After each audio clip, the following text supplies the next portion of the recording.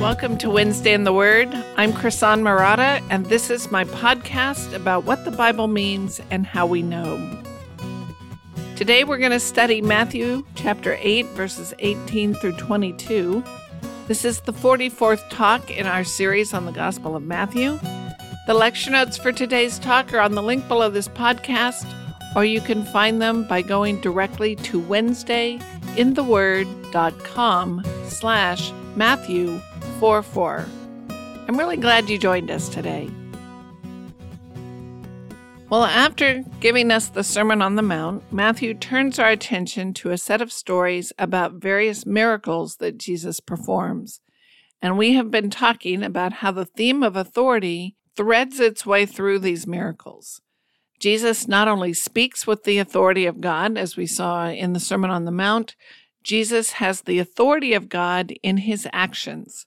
Jesus can touch a leper and that leper will be healed because God has given him the authority to do so. Jesus can say to the centurion, "Your servant is healed," and it is done. And we talked about how when Jesus heals someone miraculously, several things happen at once. First, we see that these miracles are an opportunity for an individual to exercise faith in Jesus. And this is what we saw with the leper and the centurion. Before the miracle, an individual has wrestled with the claims of Jesus. Perhaps he or she has seen Jesus heal or heard him teach, and this seeker recognizes that Jesus has the authority of God and has decided to trust him. So the seeker has faith that God has given Jesus the authority to perform miraculous healings and that Jesus is who he claims to be, and the person comes to Jesus in faith. And often you'll see Jesus commending them for their faith. Second, the healing is a supernatural event that demonstrates that God is with Jesus and testifies to the authority that Jesus has. Jesus claims to be the Messiah. As we saw in the Sermon on the Mount, he claimed to speak with the authority of God, to be on a mission from God, and to have been given the power to decide our fate on Judgment Day. He backs up that claim by demonstrating that he has power over demons, power over disease, and as we'll see today, power over nature. And he has that power because God has given it to him. Only God has the power to heal and harness nature, and Jesus demonstrates that he can heal and control nature because God has given him the authority to do so. The miracles, then, are a strong testimony and confirmation that Jesus is the Messiah, just as he claims. Third, miracles require a response. Everyone watching or hearing about the miracle has to decide, what do I do with this information? So everyone else, including us today, has to decide, do I believe? Do I believe that Jesus is the Messiah? Do I have enough evidence to trust and believe that this man is acting with the authority of God? I've heard him teach. I've seen him do things only God can do. Am I now going to believe or not? Fourth, a healing miracle is also an act of mercy for a specific person. These stories are not allegories to teach us something. They're not parables. God is being merciful to the leper, to the centurion and his servant, to Peter's mother-in-law, and so forth. These individuals are real people who are suffering, and God miraculously ends their suffering. Each individual can thank God for rescuing him or her. So these miracles are more than lessons for the watchers. They are compassionate acts of God's mercy for those who are healed. And then, finally, these miracles symbolically remind us why Jesus came. These temporal, physical healings point us to the ultimate reason that Jesus came. He miraculously heals a physical disease now to remind us that he came to heal us of our biggest problem of all, our slavery to sin and all our guilt. Well, that brings us to Matthew chapter 8, 18 through 22, where Jesus confronts two potential disciples. And at first, it's hard to see how this fits into what Matthew's been talking about. Let me read this for us. Matthew 8:18 to 22. Now when Jesus saw a crowd around him, he gave orders to go over to the other side. And a scribe came up and said to him, "Teacher, I will follow you wherever you go." And Jesus said to him, "Foxes have holes and birds of the air have nests, but the Son of Man has nowhere to lay his head." Another of the disciples said to him, "Lord, let me first go and bury my father." And Jesus said to him, "Follow me and leave the dead to bury their own dead." Well, back in chapter 5, we talked about how Jesus often speaks cryptically and that he does so on purpose. These two stories are a good case in point. Jesus often says things in such a way that it's not immediately obvious what he means, and I think he does that on purpose. When he says something like, "The Son of Man has nowhere to lay his head," or "leave the dead to bury their own dead," it's not immediately obvious what he's trying to say to these potential disciples. If you stop and think about it, there are a lot of possibilities. There are a lot of options about what he means, and if you read several commentaries, you'll find lots of different options about what he means. He's not being didactically straightforward. He's speaking cryptically. And I think we often see Jesus make these concise, provocative statements that we have to sit down and think about to try to understand. So to figure them out, we gather everything we know about the context, the culture, the specific situation in which these words were spoken, what we know of the language, and we just try to put all the puzzle pieces together and see what picture emerges. At first reading, these two stories seem out of place. Matthew has been testifying to the authority of Jesus through various miracles, and then we seem to get this short tangent on discipleship. It's hard to see how these stories fit in until we stop and think about it. But I think, as we'll see, these stories do relate to the question of Jesus' authority. Let's walk through the passage. Matthew 8:18. Now when Jesus saw a crowd around him, he gave orders to go over to the other side. Jesus travels from town to town for the purpose of making himself known. He's teaching and healing to reveal his purpose and his plan as the Messiah, but in all the Gospels, we see times where Jesus is unwilling to arouse a mob. Whenever a crowd gets too large, Jesus leaves and goes someplace else. And Matthew tells us this is one of those times. Jesus sees that a large crowd is developing, and he decides it's time to leave.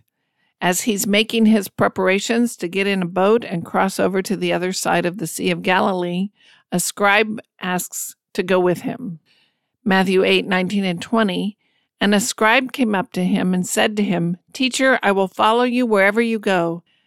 And Jesus said to him, "Foxes have holes and birds of the air have nests, but the Son of Man has nowhere to lay his head."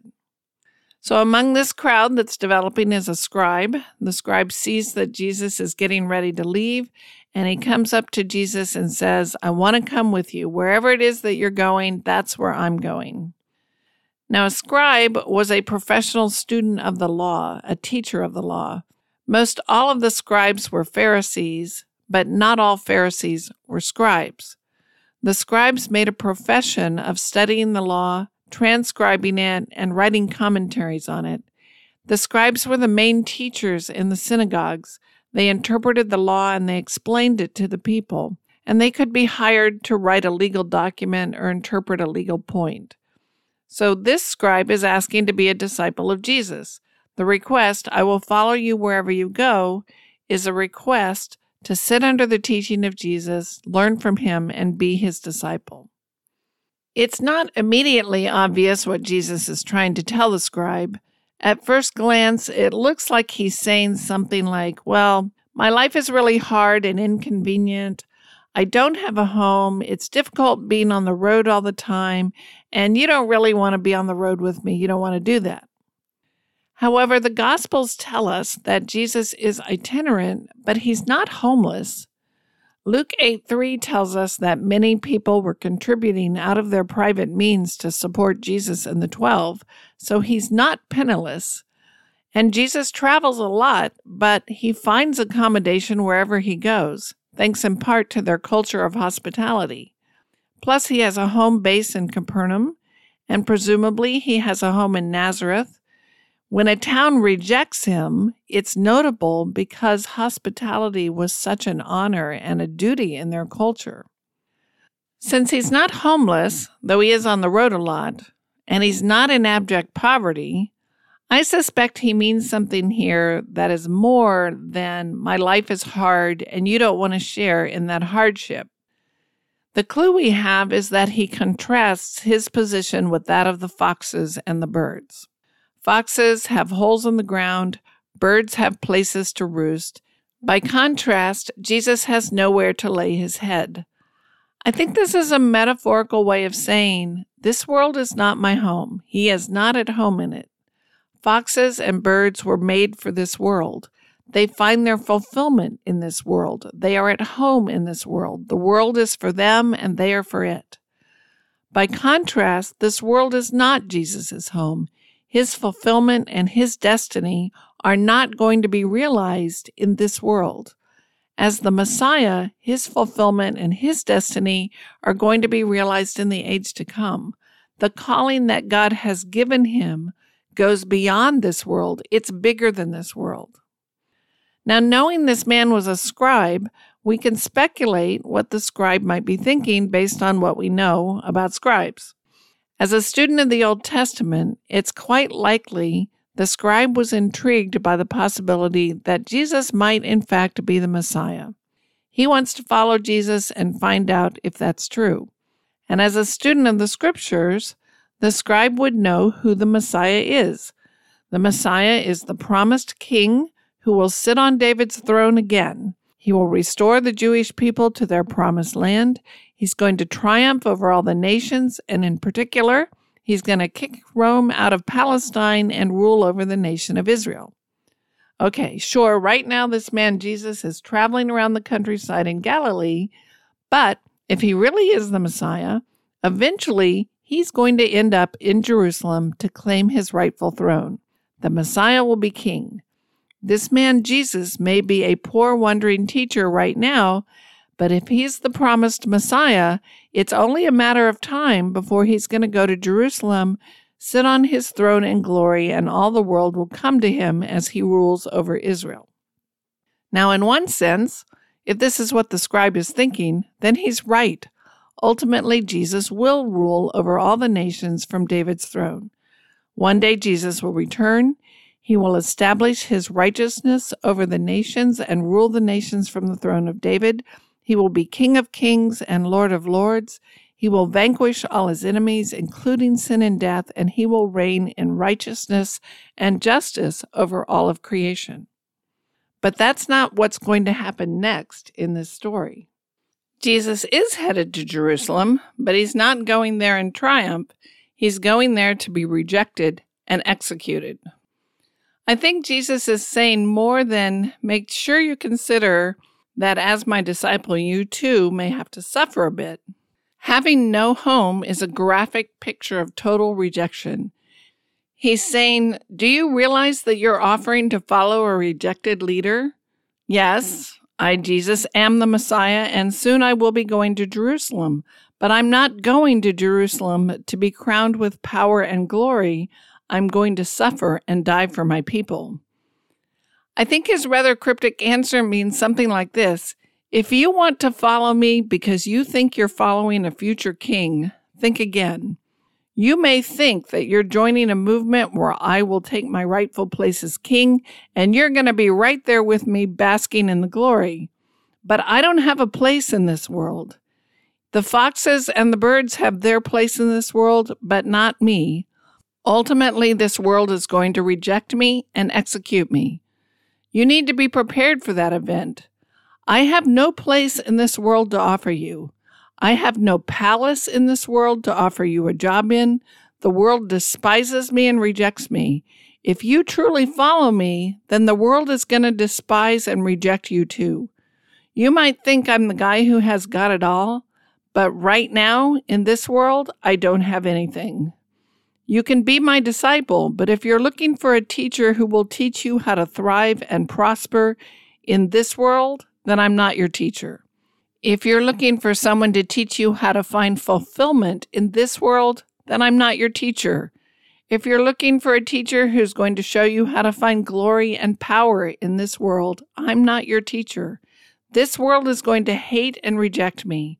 If you follow me, the world is going to hate you and reject you too. But if you want to find life in the kingdom of God, if you want to know how to be reconciled to God the Father and be forgiven for your sins and be made holy in the age to come, then I'm your teacher. If your heart is set on the kingdom of God and not the riches of this world, then follow me. In part, he's raising the question, what do you want me to do for you? If you're intrigued by my authority as Messiah, and you want a place in the kingdom of God, welcome. But if you think my authority means I will be king over an earthly kingdom in this world right now, and you're looking for a position of power in that earthly kingdom, then you're following the wrong teacher. Then we find another potential disciple, Matthew 8:21 and 22. Another of the disciples said to him, Lord, let me first go and bury my father. And Jesus said to him, Follow me and leave the dead to bury their own dead.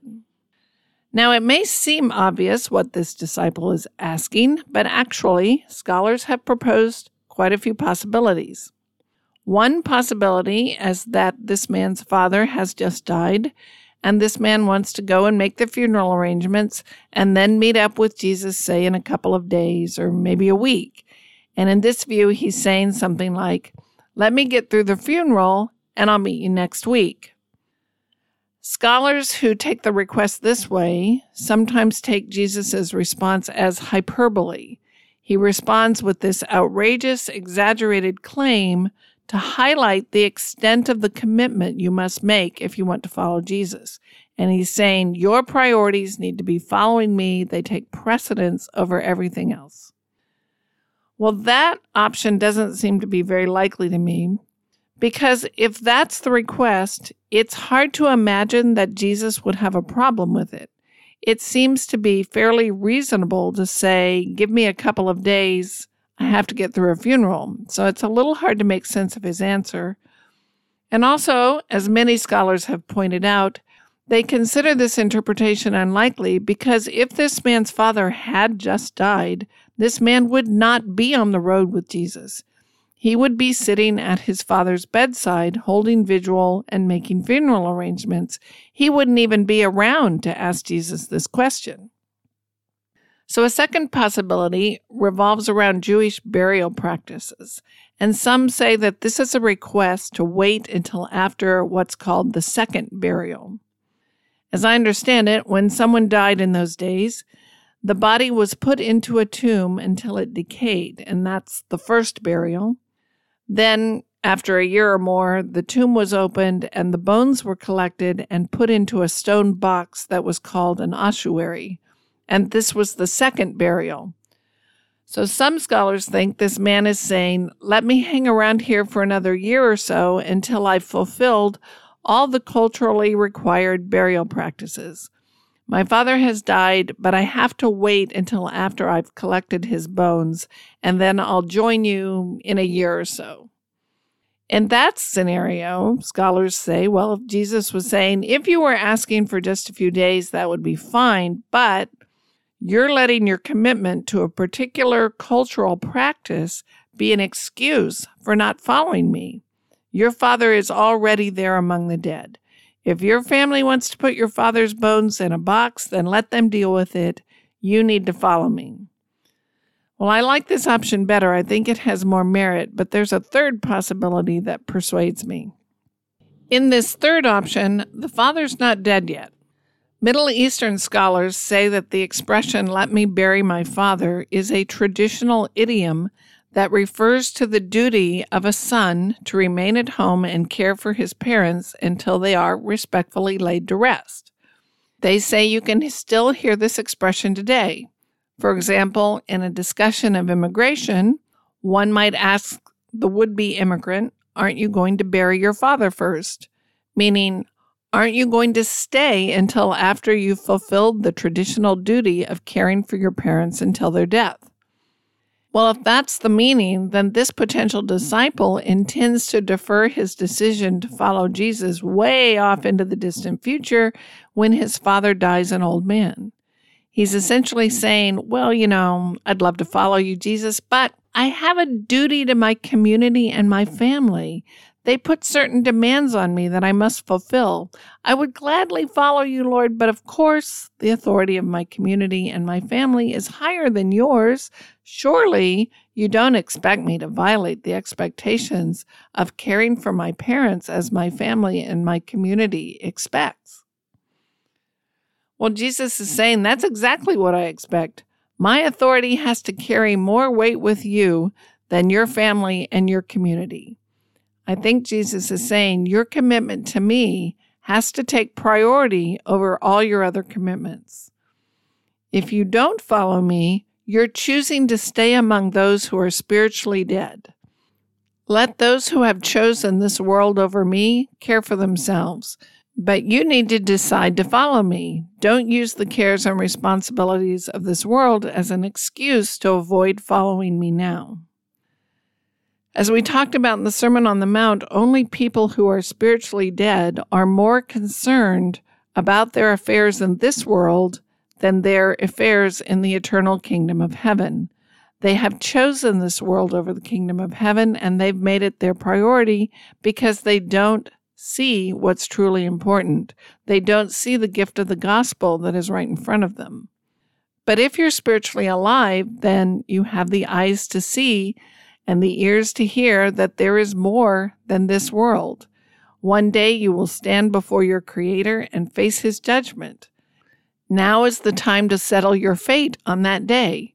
Now is the time to decide to trust and follow Jesus.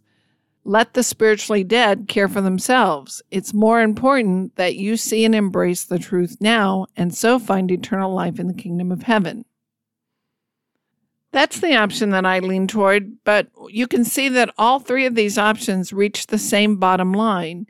They all reach the point and the conclusion that Jesus is claiming a higher authority than anything in this world. His basic admonition is, don't let anything in this world stop you from following me. And both these stories remind us that we tend to be short-sighted. The scribe is thinking about standing next to a future king and finding rewards in this life. The man who wants to serve his earthly father is thinking, I've got all the time in the world to think about who Jesus is. Right now, I want to have a career and a family and a farm or whatnot, and his earthly cares are more important. One is saying, I will follow you, Jesus, if it pays off now. The other is saying, well, now's paying off. Why follow Jesus? I'll just deal with that later. And Jesus tells both of them there is nothing better than the salvation he has come to bring. There is nothing in this world more important than deciding to follow Jesus and thereby find eternal life, and that his authority surpasses that of father, family, and culture. I don't think we should conclude from the second story that Jesus is saying there's something wrong with building a career or raising a family or saving for retirement. Those are good things, but they are not more important than settling your place in the kingdom of God. If you're going to put off considering the gospel and learning from Jesus until all the cares of this world are sorted out, then you don't really understand how absolutely valuable the kingdom of God is. How could you trade today for eternity? You can only do that. You can only trade the eternal for the temporal if you're spiritually dead. The opportunity to decide is now, and one day it will be too late.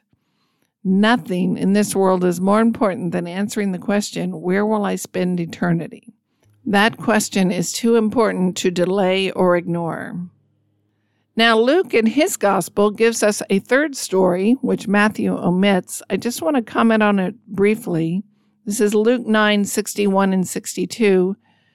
And another also said, I will follow you, Lord, but first permit me to say goodbye to those at home.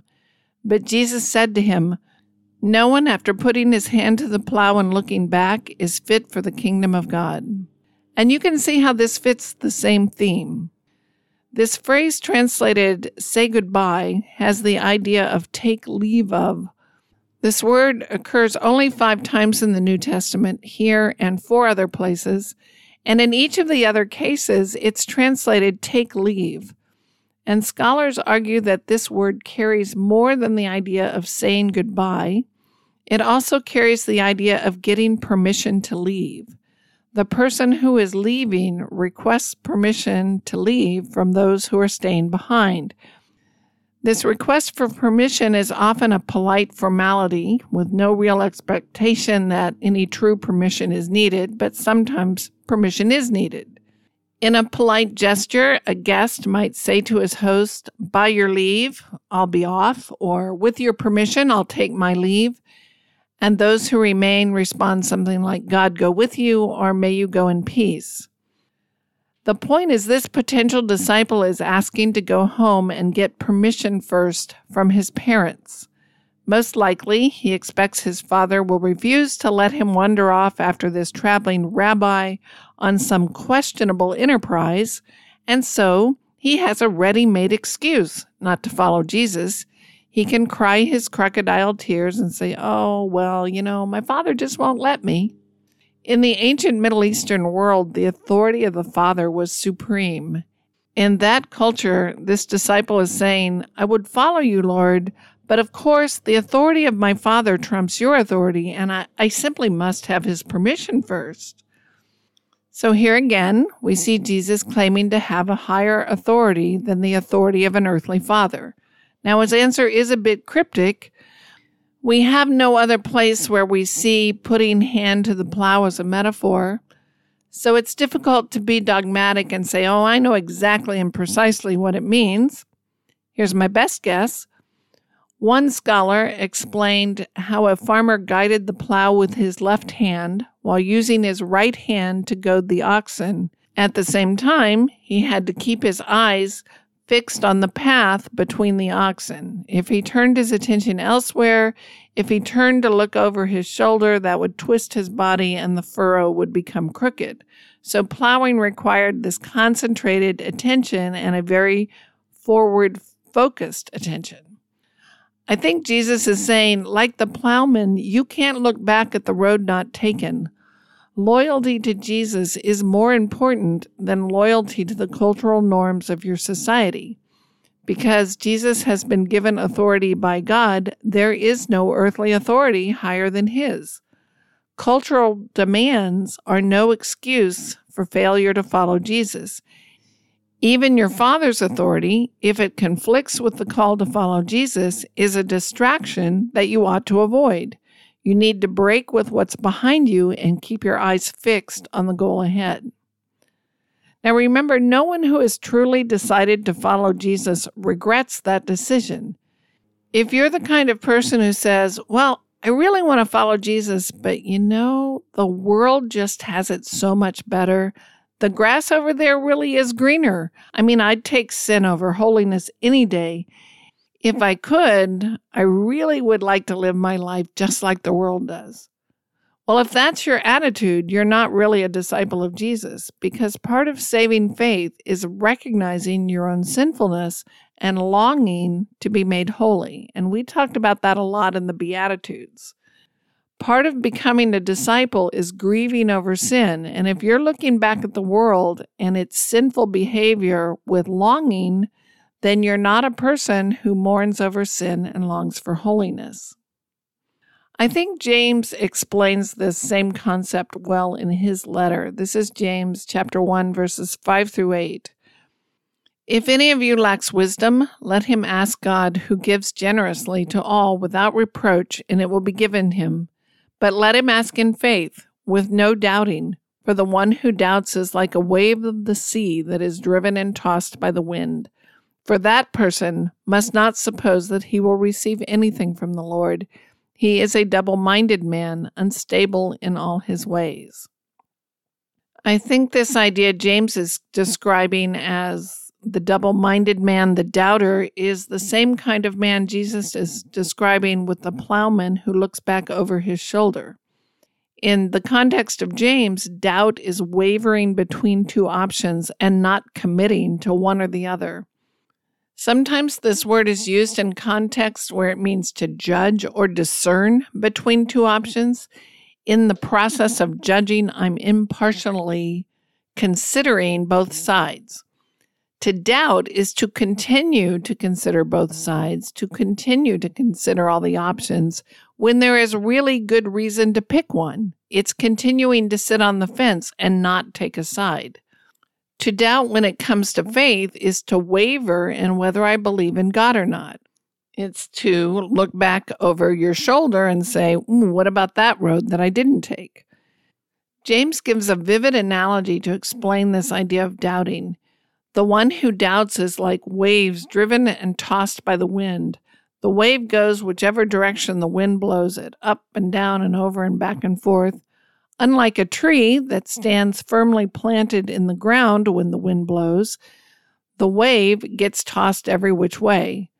When you doubt, you're tossed every which way by any wind that blows, and you never land anywhere.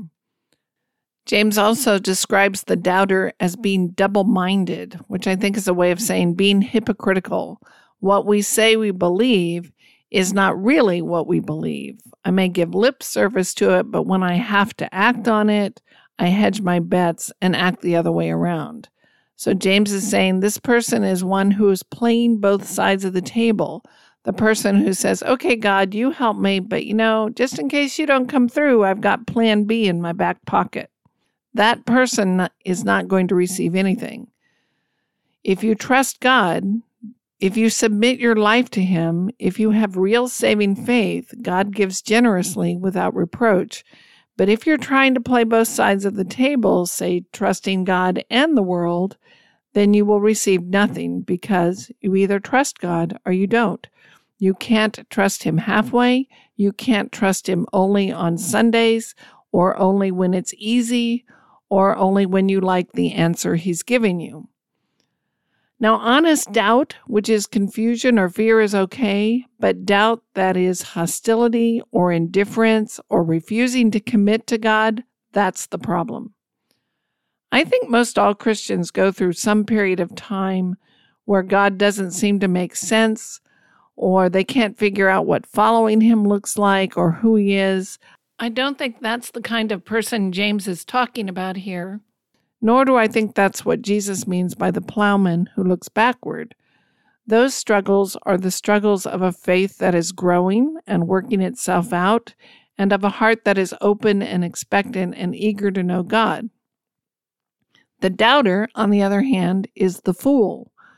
The double-minded man acts like a Christian on the outside when it suits him, but then he acts like the world when it suits him. The double-minded man wants to keep all his options open. He doesn't want to choose. He wants to look like a believer on Sunday and look like the rest of the world the rest of the time. If we come to believe that Jesus is the Messiah and we accept that He speaks and acts with the authority from God, then we must act on it and realize there is no higher authority.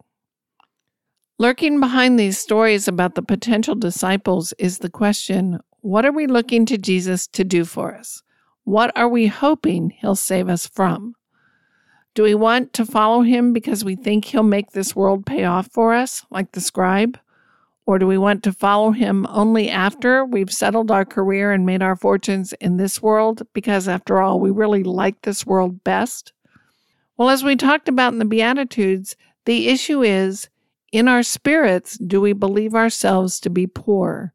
Do we understand this fundamental truth that all the glories of this world are counterfeit idols and true life is to be found in the kingdom of God? Do we know that however much wealth or fame or fortune or power or glory or success we might amass today, nothing in this world can make us truly rich? We can't find the kind of life that will satisfy the deepest longings of our hearts in this present existence because we are sinful, the world is fallen, and we need a Savior. If we truly want to follow Jesus and be His disciple, because He can save us from our sins, then we have not fooled ourselves into thinking that anyone or anything in this life can make us truly rich or has a higher authority. The ones who follow Jesus are not looking to the things of this world to give them their comfort now, because they know that true riches are to be found in the kingdom of God. This is the kind of thing I'm getting at with the 4 convictions of saving faith. If you listen to the Beatitudes, you heard me describe saving faith as having 4 main convictions, and they apply here. What do I want Jesus to do for me? Why do I want to follow him? Why do I want to be his disciple? Well, true disciples of Jesus have saving faith, and saving faith is characterized by these 4 convictions. First, saving faith involves a genuine desire for holiness in and of itself. What do I want to be saved from? Those who have saving faith want to be saved from their sin. They hate sin, they grieve over their sin, they mourn over it, and they long to be made holy and worthy. 2, saving faith includes a genuine understanding that left to myself, I am not capable of making myself holy. I am trapped as a slave to my sin, and I need a redeemer. There is nothing I can do to free myself or earn my way out of it. 3, saving faith includes a genuine understanding that God owes me nothing and I am totally unworthy of any gift from God. I can't earn his favor. No amount of law keeping is going to justify me. There's no divine spark within me that requires God to save me. His salvation is an act of mercy and grace. And then 4th, saving faith is a firm, ongoing, and growing trust that God will in fact forgive me and make me holy in the age to come because of what Jesus Christ did on the cross. So saving faith comes when I recognize the authority of Jesus. Jesus says that he has come to rescue us from sin and death, and I recognize that I need that. Jesus says that he has come to grant us life, the kind that truly satisfies and never fades away. I deeply want that.